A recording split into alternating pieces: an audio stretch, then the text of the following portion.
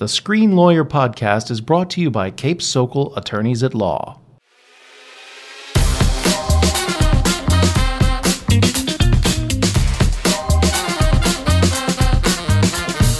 Welcome to the Screen Lawyer podcast, at the intersection of the entertainment world, intellectual property law, and emerging technology, where we discuss legal and business issues surrounding any type of content that ends up on your screens. I'm your host, Pete Salsic, the Screen Lawyer.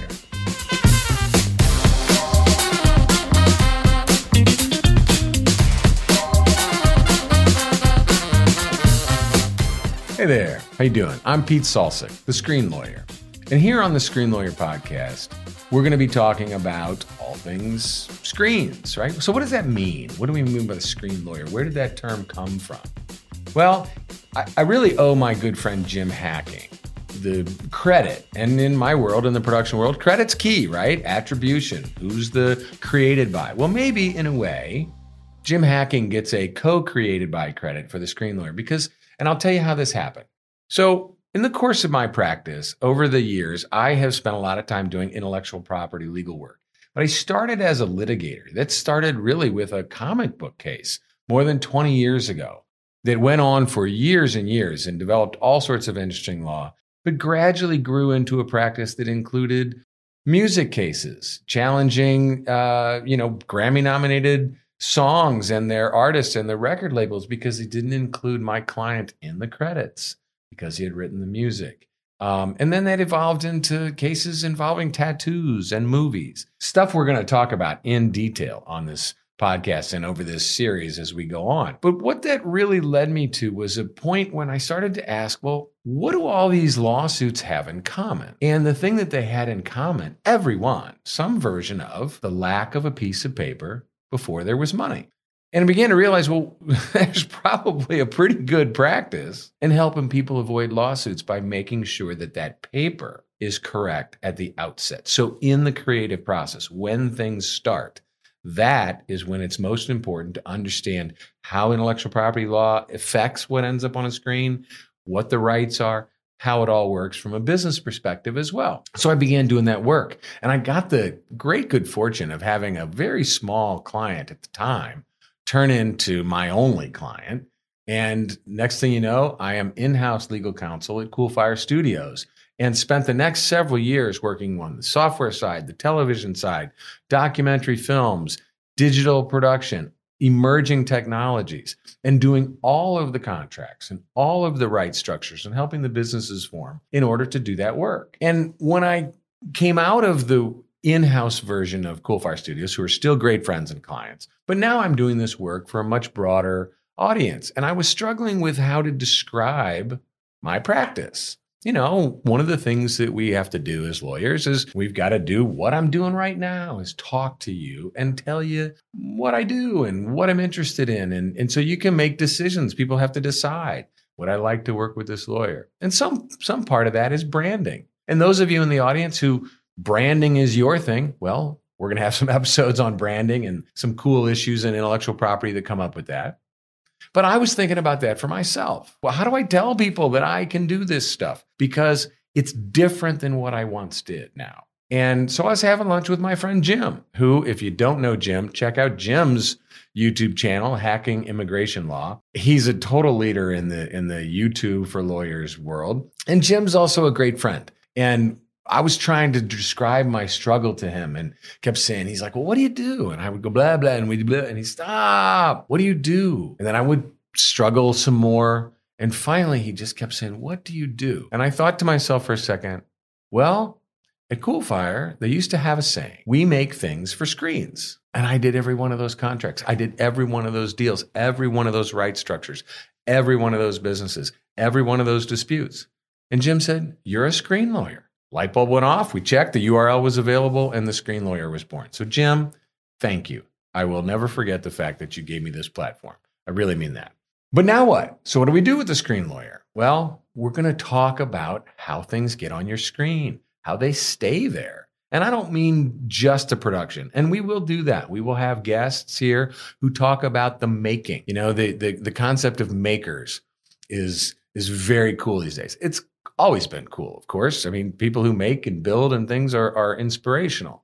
And for those of us who can't really make, talking about makers is the next closest thing. So we're going to have those people on. But other than the makers of how something physically gets on the screen, I'm more interested in focusing on the legal aspects of how something can end up on a screen, and more importantly, how it can stay there and how people can make money on it if that's the goal. Do you realize that whether it's a $100 million movie or a 30-second toothpaste commercial or anything in between, the legal rights, the contract structure, copyright law, perhaps how you're paying, all of those rights are identical for both projects. Now, some will have more pieces than others, but copyright law functions exactly the same for every single thing that ends up on a screen. You have to have the rights to every single second of footage in order to put it up on the screen in the way you want to use it. And of course, there are variations.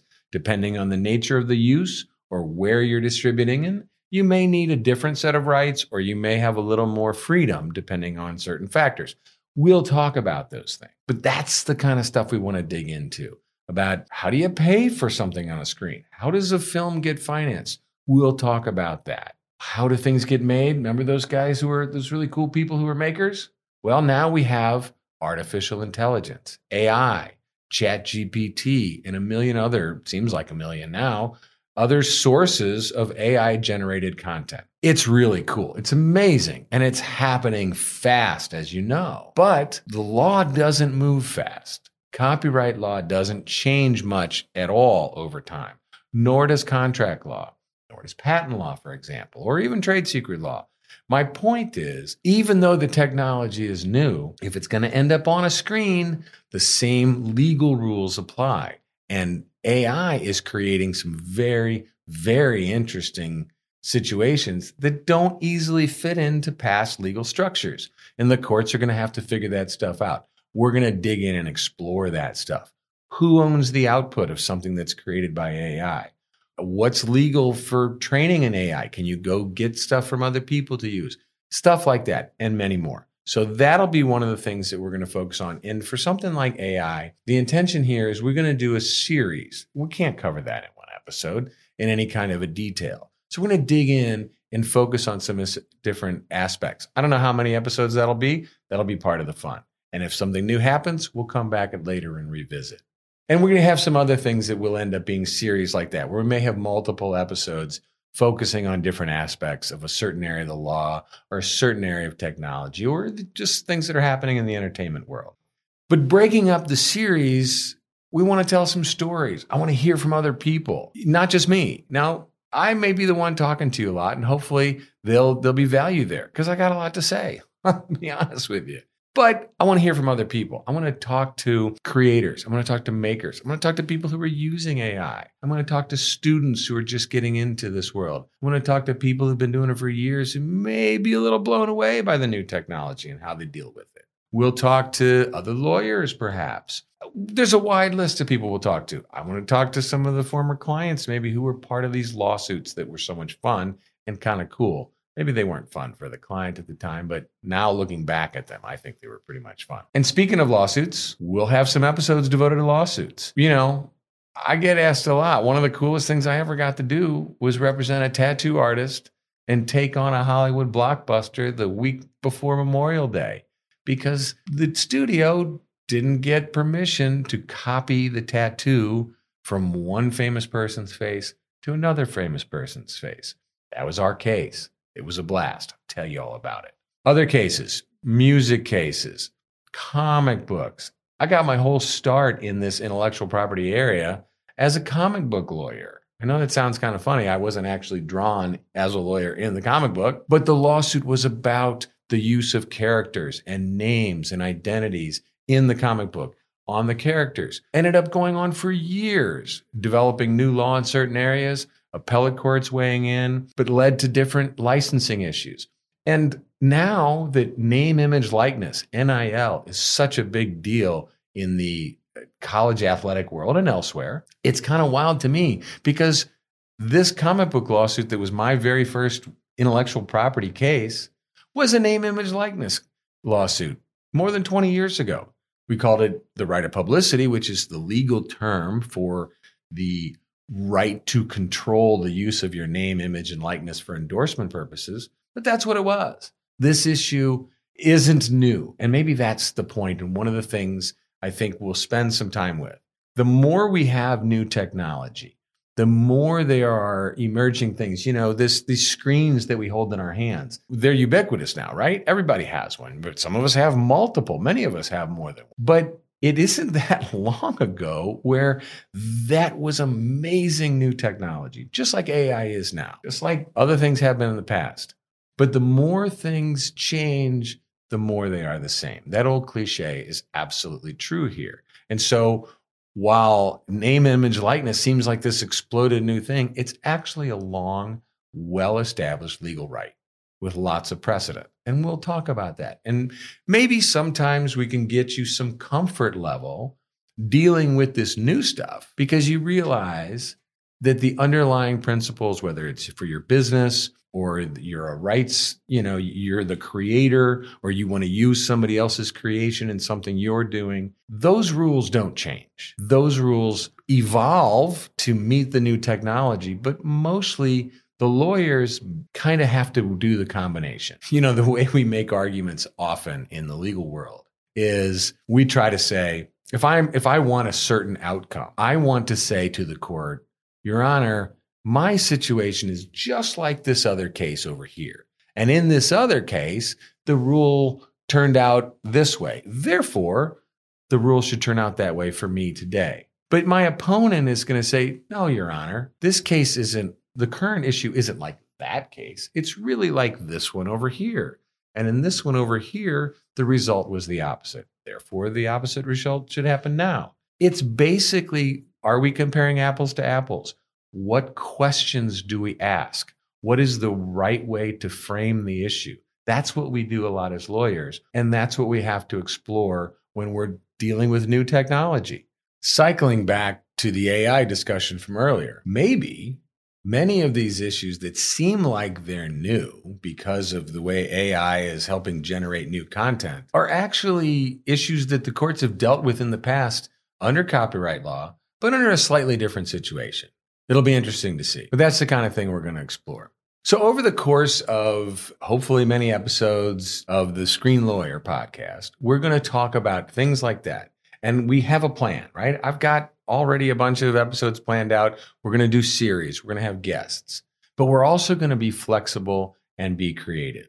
Because one of the coolest things I think about working with creative people is just that, their ability to be flexible, to be creative problem solvers. And I saw this really, really come true during COVID. When that pandemic hit, productions all over the world just shut down. And people were panicked, like, how are we ever going to make a movie again, let alone a television commercial or any version in between? Anything that required people to come together on a daily basis from different backgrounds, different places they live, etc., travel in for a day for a shoot, that world all had to be completely reimagined. But you know who got back to business probably quicker than a lot of other industries? Production companies, because they've always been creative problem solvers. No matter what you have on the shooting schedule that day, you have to be willing to adjust. Maybe the lighting turns out to be different, or maybe it's a much bigger issue. The point is, they're always solving problems in the minute. And that's what we're going to try to do here if we can. So if you like what you heard so far, subscribe. Find us wherever you get your podcasts. And if you're watching this on our YouTube channel, hit like and hit that subscribe button down below. And that way you'll always know when we have a new episode. We intend to launch some every other week, maybe more often once in a while if something is breaking, but for sure on a regular basis so we can continue to explore what I think is just about the coolest area in the world these days, and that's the creative world. And the creative world now, it lives on our screens. And so the Screen Lawyer seems like the right person to be talking about it. I hope you agree. Talk to you soon. Hope you have a great day.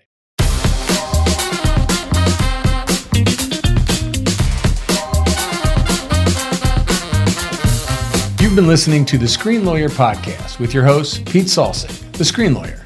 For more information or to stay connected, find us on social @The Screen Lawyer or check us out at thescreenlawyer.com.